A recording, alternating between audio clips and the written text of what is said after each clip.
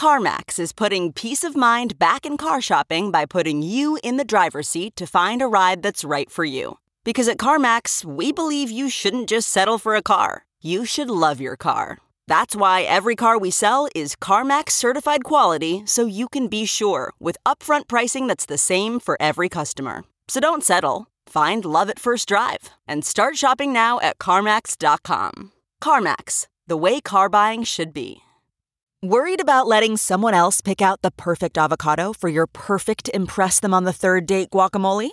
Well, good thing Instacart shoppers are as picky as you are. They find ripe avocados like it's their guac on the line. They are milk expiration date detectives. They bag eggs like the 12 precious pieces of cargo they are. So let Instacart shoppers overthink your groceries so that you can overthink what you'll wear on that third date. Download the Instacart app today to get free delivery on your first 3 orders, while supplies last. Minimum $10 per order. Additional terms apply.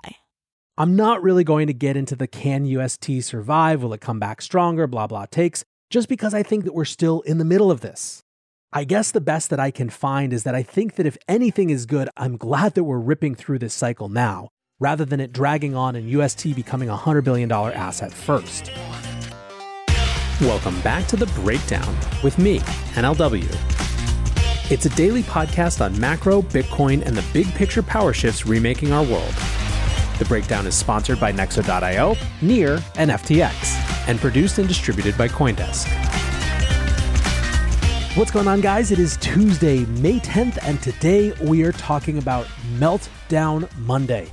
It was one for the history books. Before we get into that, however, if you are enjoying The Breakdown, please go subscribe to it, give it a rating, give it a review, or if you want to dig deeper into the conversation, come join us on the Breakers Discord. You can find a link in the show notes or go to bit.ly/breakdownpod.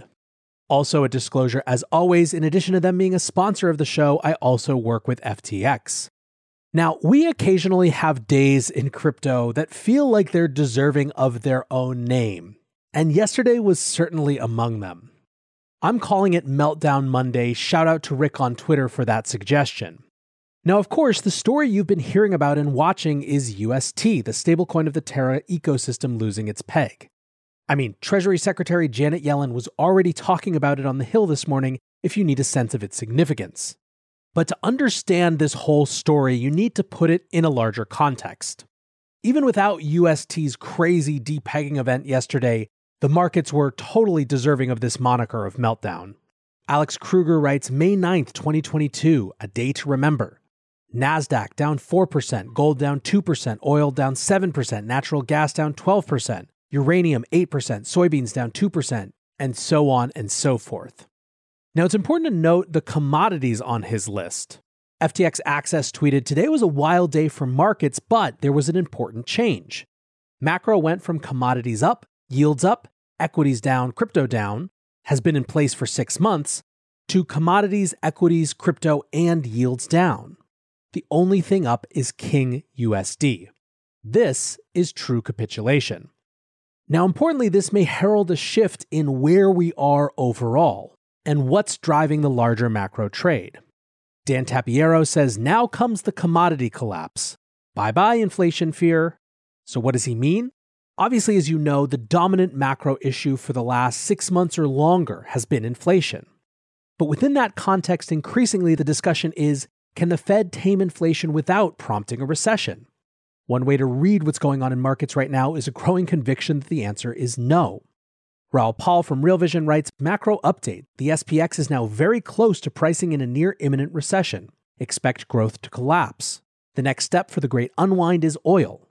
This line goes, then inflation expectations, which are hugely correlated to oil, will fall. Then we should see yields fall, while equities, crypto, commodities see a full liquidation over the next few weeks. Then the Fed pivots a la 2018, but it will be too late and job layoffs are coming. House prices are likely to reverse somewhat, and the economy will contract. Now, there are signs of these concerns all over the place. The Fed released a market stability survey, and 68% of participants said one of the risks was that the Fed might over-tighten. Interestingly, there is clearly a liquidity concern growing as well. According to the survey, 41% of participants cited concern around foreign disinvestment. The last time they did this survey 6 months ago in November, that concern wasn't even mentioned. Basically, now that we've shifted to tightening, market participants are asking, if the Fed isn't buying treasuries, who is? And if no one is buying treasuries, where's the liquidity in the system? Lisa Abramowitz from Bloomberg says the biggest buyers of U.S. treasuries are the Fed, Japanese, and Chinese, who all aren't adding to their holdings right now. Until they start buying, Jim Bianco says everyone that is saying buy the dip are a collective not much bigger than a rounding error. Bianco pointed out that the Fed is unwinding its balance sheet until something breaks, the Japanese aren't buying until the yen stabilizes, and the Chinese aren't buying until the lockdowns are completely over. That same report suggests a, quote, higher than normal chance that trading conditions in the U.S. financial markets will suddenly deteriorate. So in this context, the only thing that people are thinking about is capital preservation, and this is showing up in the dollar. Despite inflation being above 8%, the Bloomberg Dollar Spot Index beat out all other assets this month, hitting a 0.6% advance even as stocks and bonds are cratering. BlackRock's CIO Rick Rieder said, "We're holding our cash with both hands." So that's the setup, right? And then we move over into crypto. Even without the Luna, Terra, USD stuff, it's been gnarly out there. Bitcoin fell nearly 10% over the weekend. We saw more than $1 billion in liquidations. And ultimately, we are subject to the same macro trade that every other asset is right now. However, UST just put this into overdrive. By way of just the most minimal possible background, and I have to stress that there is so much to this story, so much technical that's worth getting into, that I can't possibly hope to sum it up. But just by way of the minimal background, Terra is a blockchain ecosystem built on Cosmos that has two key tokens, at least for our story. Luna, which is theoretically the governance token of the ecosystem, and UST, which is the stablecoin. Now, there are two types of stablecoins broadly speaking. Collateralized stablecoins have reserves of some real asset one-to-one backing the stablecoins. So you put a real US dollar in, you get a USDC out. That's the idea of a collateralized stablecoin. Algorithmic stablecoins are a little bit different. In general, the idea is to use the relationship between two assets and market incentives to keep the value stable. So in this case, $1 of Luna can be redeemed for $1 of UST, no matter what the actual market price of either asset is. When the assets are swapped or redeemed for one another, the other asset is burned or destroyed in the process. When times are good, this should mean that as the supply of UST grows, the supply of Luna decreases, making it deflationary. And of course, supply, demand, yada yada, Luna supply goes down, Luna price goes up, you get the idea. Anyway, to this one-to-one swap opportunity that's characteristic of algorithmic stablecoins. This creates, in theory, an arbitrage incentive where if UST starts to be worth less than $1, arbitrageurs should step in and buy UST in order to redeem it for Luna because the fixed rate means that they'll make the difference between that $1 of Luna and the undercosted UST. The reverse is true on the other side if the peg exceeds $1. But then we get to the question of why someone would want to hold or use UST when there are other more popular stablecoins out there, especially during these early phases. Part of that answer is Anchor, a yield-generating protocol built on the Terra blockchain that has been offering up to 19.5% yield on deposits. Basically, Anchor incentivizes people to mint or buy a shitload of UST in order to reap the 20% yield. So again, when this is working, great stuff, right? UST supply goes up, Luna supply goes down, Luna price goes up, people are paid for holding UST, and so on and so forth. But of course, this is a story of what happens when things go wrong. Looking for ways to step up your crypto game? Then go with Nexo. For starters, you get free crypto for each purchase or swap. How about earning guaranteed yields? Up to 17% paid out daily. Ideal for you hardcore hodlers. You don't even need to sell. Instead, borrow instant cash against your assets. Get the most out of your crypto with Nexo at nexo.io. That's nexo.io. This episode is brought to you by Near, a climate-neutral, high-speed, and low-transaction fee Layer 1 blockchain platform. Near is a blockchain for a world reimagined. Through simple, secure, and scalable technology, Near empowers millions to invent and explore new experiences. Business, creativity, and community are being reimagined for a more sustainable and inclusive future. Reimagine your world today at near.org. The Breakdown is sponsored by FTX US. FTX US is the safe, regulated way to buy and sell Bitcoin and other digital assets, with up to 85% lower fees than competitors. There are no fixed minimum fees, no ACH transaction fees, and no withdrawal fees. One of the largest exchanges in the U.S., FTX US is also the only leading exchange that supports both Ethereum and Solana NFTs. When you trade NFTs on FTX, you pay no gas fees. Download the FTX app today and use referral code BREAKDOWN to support the show. Over the weekend, more than $5 billion of Anchor deposits left the protocol. That's more than 1/3 of the total that had been there. This put pressure on the peg, with UST falling to 98 cents. Terra had planned for this possibility, though. A few months ago, after another peg-breaking scare in the wake of Luna falling quickly, they built what is effectively a Forex reserve called the Luna Foundation Guard, or LFG, to backstop UST in the case of this sort of market volatility. The reserves were to include up to $10 billion worth of Bitcoin. Remember, this was a narrative for Bitcoin price appreciation for a while, the Terra Do Kwon bid buying up all the BTC for the Luna Foundation Guard. Over the weekend, LFG announced that it would lend $1.5 billion in BTC and UST to defend the peg. On Meltdown Monday, however, things got even crazier. UST started to lose its peg again, and instead of these arbitrageurs stepping in and getting it back to $1 through redemptions, a spiral started where the price of Luna and UST were falling in lockstep. UST got as low as 65 cents, and Luna dropped more than 50% to $24. As this happened, the Luna Foundation Guard deployed 28,205 Bitcoin in an attempt to defend the peg by buying UST and providing liquidity on exchanges. This, of course, created significant downward pressure on the price of Bitcoin, which fell 10% or more in a day, even creeping for a time under $30,000 to its lowest price point since last July. Last month, Lyn Alden had explained how this might happen. Quote, "On the other hand, this presents a future risk for the Bitcoin price. If Terra encounters a problem and is forced to sell a lot of Bitcoin to defend its UST peg, it will be detrimental to price in a similar way that their current buying is favorable to the price.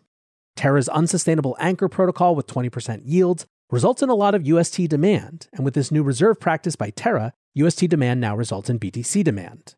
This can be thought of as a source of indirect, artificial, or unsustainable Bitcoin demand, which should eventually dry up. Active Bitcoin traders should keep an eye on Terra's Luna and BTC reserves relative to UST market capitalization, because if it starts to break down and they are forced to defend the UST peg, we could see tens of thousands of coins worth of rapid Bitcoin selling pressure. I'm not saying that will happen, but it's a new factor to monitor going forward." A month later, that is exactly what had happened. Lyn Alden added today, Terra's multi-billion-dollar algorithmic stablecoin UST blew up today. Aside from destroying the value of Luna, they used their Bitcoin reserves to try to defend the peg, kind of like a flailing emerging market using its gold reserves to defend its FX. All right, so this is a lot, but let's check in to see where we are now. Luna remains down more than 40% in the last 24 hours, but is up to about $30 from its low around 24. Bitcoin is hovering around 31K, 18% down over the last week. UST hasn't regained its peg, but is trading at around 90 cents now, which is certainly better than the 65 cents it hit last night. Do Kwon, the hard-charging leader of the Terra protocol, whose brash attitude about all this has seriously rubbed some folks the wrong way, just tweeted close to announcing a recovery plan for UST, hang tight. That was about an hour ago as I was prepping this episode. And on that note, it's important to keep in mind that this story is still very much alive. Yes, UST has quieted down from the sheer insanity of yesterday, but that doesn't mean this is over by any stretch.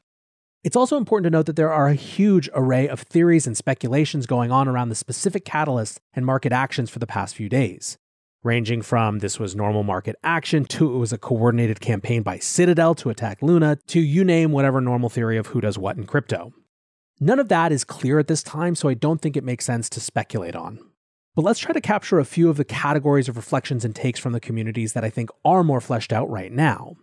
Candidly, most of the community is angry and in I told you so mode, although perhaps for different reasons. Holding aside the fact that UST created a price risk for Bitcoin, the Bitcoiners are mostly in that mode because they had told them so, but also because of the decentralization theater surrounding LFG. Nick Carter wrote, "Just buying Bitcoin doesn't make your thing decentralized. Bitcoin isn't some magical elixir that turns centralized systems decentralized. You don't inherit decentralization from Bitcoin. The astonishing thing is people are still asserting USD is decentralized just solely on the basis of the system owning a portion of BTC. By that logic, MicroStrategy and Tesla are decentralized. The entire UST system is incredibly opaque and untransparent, more so than USDC or USDT for that matter. Who conducts open market operations? What's the status of the Bitcoin reserve? Why did it get moved? Who controls the multisig? Etc. No answers. But that's just Bitcoiners being Bitcoiners, right? I don't know about that. Hasu, who is notoriously independent, writes, "No matter how this ends, I don't want people to call UST decentralized again. Even the little collateral backing it is untransparent and controlled by a single party, used to perform discretionary open market operations. This is like 10x worse than the Fed." Ryan Shot Adams from Bankless, who is first and foremost a .eth, says, "Let's call it what it is. Luna was reckless, and now they're going to bring the wrath of the regulators on this industry. They'll demand stablecoin issuers be regulated like banks. They won't differentiate between a DAI, Frax, or UST. Who can blame them after this show?" More on the regulator side in a minute, but we've got Bitcoiners and Ethereans now both pissed off. So the question is there anyone defending Terra? Sort of. Eric Voorhees writes, "All this vapid condemnation of Terra is unbecoming. A decentralized stablecoin is one of crypto's most important instruments. I'm glad people are experimenting relentlessly and enduring the crises that challenge and harden all great projects." Now, where Eric might be coming from is the notion that in the KYC world that we are in and will likely get even deeper into, where concerns around anti-money laundering will constrain how people interact with crypto and digital assets. Some see these sorts of algorithmic stablecoins as potentially the last refuge for non-KYC private transactions. Still, as per the discussion above, a lot of people have a hard time seeing this particular example as decentralized. In one of the most articulate threads about all of this, John Wu wrote, "UST is stabilized by 1, contracts, and 2, the gigantic gravity well created by the size of Do Kwon's nuts." That's both semi-flattering but also semi-terrified. Kwon also just hasn't won himself a lot of friends. Mike Dudas, formerly of The Block and from LinksDAO, says, "Everyone's like, stop being mean to UST, don't kick a founder while he's down." Bruh, the guy literally nuked any human who was like, "Hey, this thing might not be totally economically sound," off the earth with an army of tens of thousands. Cry somewhere else. What's more, some have pointed out that this screws up the stablecoin space for everyone else. Arthur Breitman, the co-founder of Tezos, writes, "Implying that Luna is just some stablecoin that happens to have been shaken by the market move obscures a very fundamental difference between models like Tether, only blows up if there is fraud, DAI, similar to the perp sold on FTX, and Luna, which is fundamentally unsound." Nick Carter, who, by the way, has gone deep on dollarization and found himself years ago surprised by how interested in stablecoins he was, wrote on April 21st, "Of all the bad ideas the crypto industry has come up with, algo stablecoins are among the worst. When these things inevitably fail, regulators will use the failure as a stick to bash the rest of the industry with, most likely causing reprisals against useful and functional stablecoins."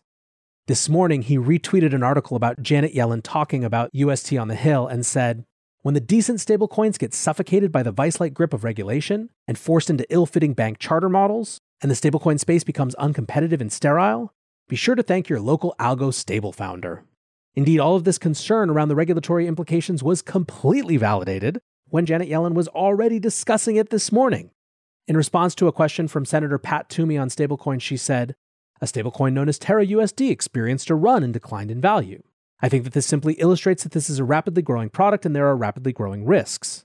She also said we should have legislation by the end of the year on stablecoins. Now, of course, we shouldn't immediately assume that lawmakers won't be able to understand the difference here. In response, Toomey noted, quote, "an important distinction with algorithmic stablecoins." And you have folks like Jake Chervinsky from the Blockchain Association defiantly saying they'll work to ensure that regulators don't paint them with the same brush. But this certainly doesn't make that job easier. So is there anything redemptive here? I'm not really going to get into the can UST survive, will it come back stronger, blah, blah takes, just because I think that we're still in the middle of this. I guess the best that I can find is that I think that if anything is good, I'm glad that we're ripping through this cycle now, rather than it dragging on and UST becoming a $100 billion asset first. But that's kind of cold comfort in this context. So there you have it. That's the first take. I'm sure we'll be talking about this a lot this week. I'm sure everyone's going to be talking about this week. Hopefully that helps give you a little sense of what happened on Meltdown Monday and how people are thinking about it. For now, I want to say thanks again to my sponsors, Nexo.io, Near, and FTX, and thanks to you guys for listening. Until tomorrow, be safe and take care of each other. Peace.